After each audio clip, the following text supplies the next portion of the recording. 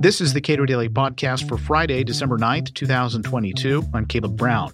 For the benefit of American workers, it may not be enough to prioritize policies that boost wages or worker flexibility, but also addressing the costs of basic goods for whom lower-income workers must spend the largest shares of their budgets. Gabriella Beaumont-Smith authored a chapter in Cato's Empowering the New American Worker book. We spoke last week. The government tries to alleviate poverty by trying to directly increase people's incomes. And they try to do this using things like subsidies and transfers and minimum wage laws. But these measures aren't that effective, and they're definitely not sustainable. Instead, our colleague Ryan Bourne proposed a cost-based approach to reforming existing government interventions.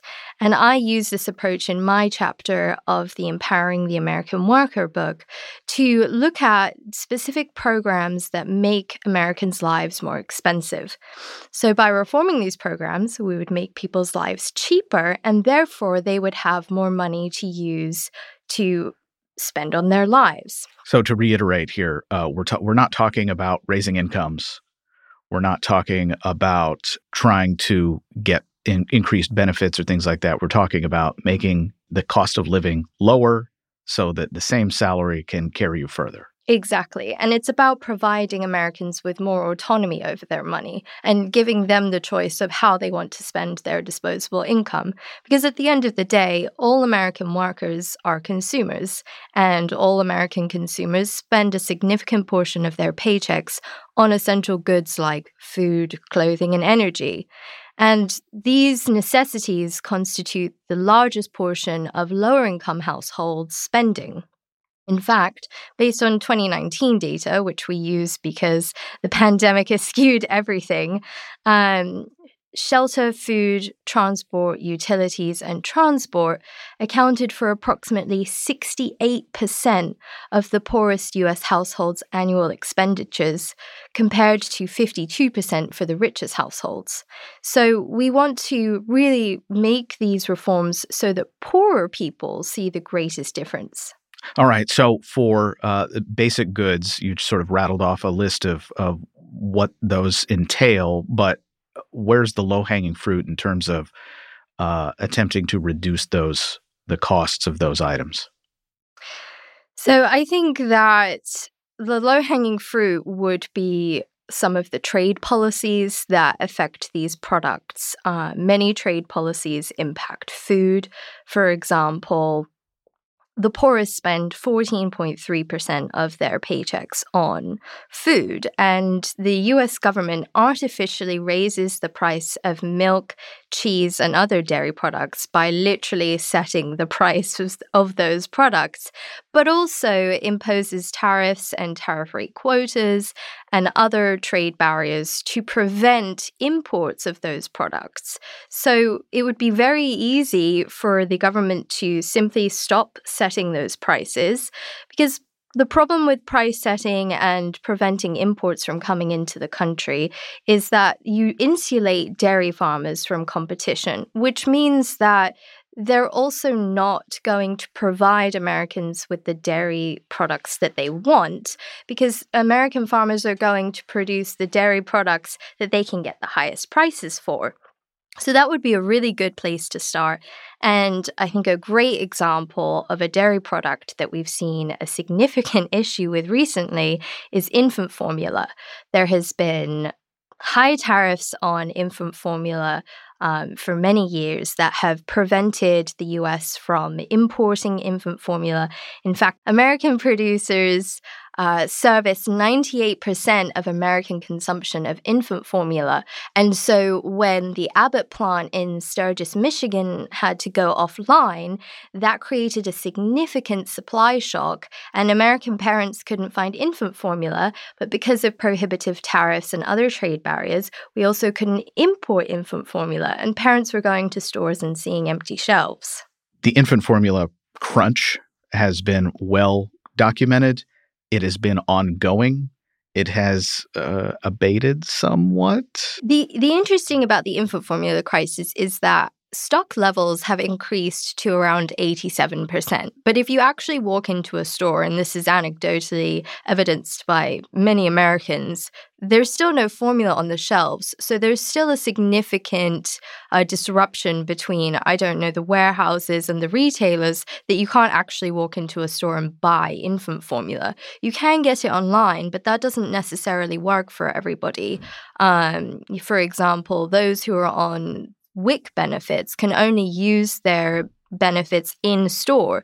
But if they can't get formula in a store, then they have to go online and use their money out of pocket. One of the reforms to this would be essentially to allow WIC beneficiaries to just have a cash voucher so that they could purchase any formula. And there is some temporary allowance of this going on at the moment in response to the crisis. WIC recipients can walk into stores and buy any formula available, but it still doesn't apply online. Some states are enrolled in pilot programs so that these WIC recipients can buy online, but it's not that many states. So there are many WIC recipients that cannot simply buy their infant formula online and are having to use their out-of-pocket money to buy formula. Now, more broadly, there are other food items that we could talk about as much as construction materials or any number of other basic goods that people consume. But what I think packs such a powerful punch for what you're saying is that none of this involves like some sort of new government program. Reducing the costs, the expenses for average families to have access to these goods at reasonable prices is almost entirely regulatory. Yes, that's absolutely right. It's at the federal level. The sugar program, I think, is a great example of this. The federal government cartelizes the domestic sugar market. Basically, what USDA does, the Department of Agriculture, is they give loans to sugar processors using collateral literally in the form of raw sugar or refined sugar beet. And they then create a price floor, a minimum price, to make sure that these sugar processors get some, living standard price. But that is literally making sugar more expensive. And what's worse is to make sure that these sugar processors repay the loans, the government restricts the supply of domestic sugar and also restricts the supply of sugar by preventing imports. And if you look at the price data of US sugar versus the world price, it's quite stark. The US sugar price in 2021 was 33.55 cents per pound, whereas the world price was 17.85 cents per pound. Now, this is really a problem for American sugar-consuming industries like bakers and candy makers, or, even think about Coca-Cola. People are obsessed with Mexican Coke, and they import Mexican Coke because it's made with sugar and not high fructose corn syrup. And why is American Coke made with high fructose corn syrup? Because US sugar is so expensive. Outside of the categories of food, obviously, there are a lot of tariffs and other regulatory entanglements that raise the prices of a lot of goods. But outside of that, where are we likely to see enormous benefits for average working people of the government getting out of the way? Clothing and footwear would be a really great place to start. Policies were set to protect the clothing and footwear industries in the U.S. in the Depression era. Since then, those industries have essentially died in the U.S., but we still have these policies that are artificially making these products more expensive. So if we look at shoes, for example, children's shoes are subject to a 48% tariff compared to a men's leather dress shoe, which is subject to an 8.5% tariff. This is a pretty normal trend in the tariff schedule, actually, that luxury products are subject to lower tariffs than sort of mass market goods. And obviously, this affects the poorest the most. And when it comes to children's products, of course, children grow and change frequently. And so parents are having to buy new clothes and shoes for their kids all the time. So if you have a 48% tariff on their shoes, that's making it extremely more expensive than otherwise. And the US imports, I think, 99% of shoes. So people essentially have to pay these tariffs. There isn't really any alternative. And for single parent homes especially, it would be worthwhile to remove these tariffs, given that their intention to protect an industry is obsolete. We're into winter now. I think it was 35 degrees when I came into work this morning. And government policies make utilities more expensive, like heating.